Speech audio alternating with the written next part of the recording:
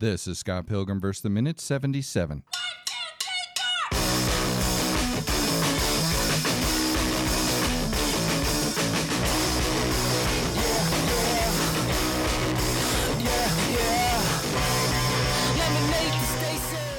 Welcome to the Scott Pilgrim vs. the Minute podcast, the show where we review and analyze the movie Scott Pilgrim vs. the World 1 minute at a time. I can't hit him because he's soft. It's Dave Castile. You got me in a box here. And ha! It's Sam Brown. What the hell is that? I know you're reaching. I know. It's not That was the line. nicest he's ever been to you. And you're all mad. I told her how to react. So we pick up mid-duel with Ramona and Roxy. It's actually Roxy having just stepped on her own weapon. I think we said at the end of last minute Ramona was stepping on it, and that's kind of how it framed to me, but we looked a little closer, and it was the other way around. Corrections. Corrections, yes. Yes, we're allowed. We're allowed to be wrong and then be right. Also, the whip refers back to Ivy's whip from Sword Whip from Soul Calibur. Okay. I couldn't remember the character name. Well, there we go.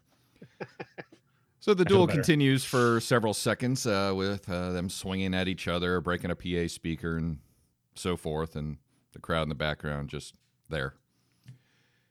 Anyway, Roxy's sword whip thingy gets caught in Ramona's Warhammer, and Roxy says, "I'm sending you back to Gideon in 1,000 pieces, you slag." See, I could have called Sam a slag, but I was being nice. I would have known what to do with that. But then she, with the whip, throws Ramona's hammer out of the front of the building. She screams, "Ha!" with approval, turning back around and getting chop kicked by Ramona in this great slow-mo thing. So anyway, Roxy's... it's a wonderful moment. That scene of Ramona coming down on Roxy. Right. Not that I'm into that. I'm just saying it's the way it's framed and slowed down. Anyway, Roxy's knocked to the ground, and Ramona says, "I'd rather be dead than go back. He's a creep. You're a bitch, and you all deserve each other." And then Roxy, looking up from the ground, says, "Give it a rest, Ramona. This is a league game."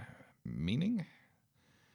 Roxy says, "Meaning your precious Scott must defeat me with his own fists."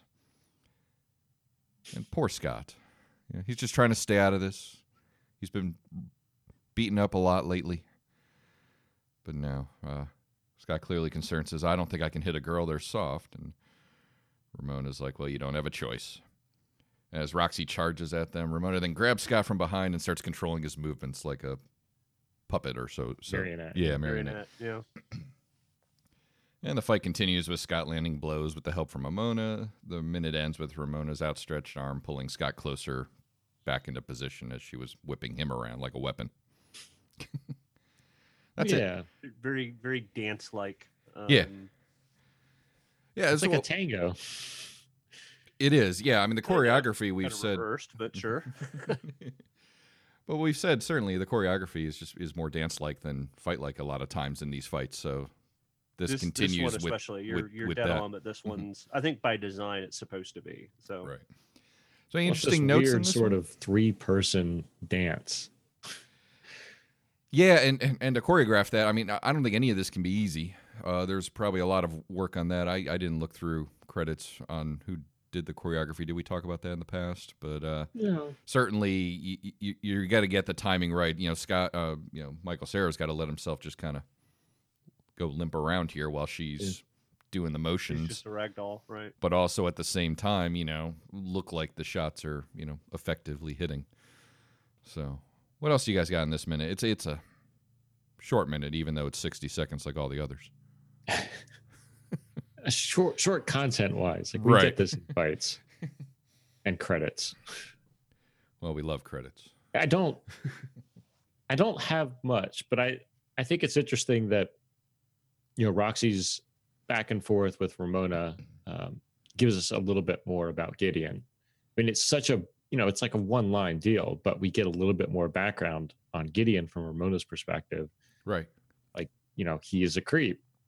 Yeah, I mean, we've seen the movie. We don't know much more yet. But again, we're just adding on like little tiny tidbits of this. But if you're watching through the movie the first time and seeing this, I mean, he's a mystery. You know, we don't know anything about him. We've all seen it. We kind of gather how this all comes together, but not knowing what you know now from, I guess, this frame, this is just a little bit more because we've heard about Gideon. And we've heard about G-Man, and we don't know at this And point we haven't put those G-Man two together. are the same. They aren't used in the same context yet. Right. All right. Very good. Anything else from you? I love that guys. Reveal later in the movie. Yeah. Dave, anything interesting on this one?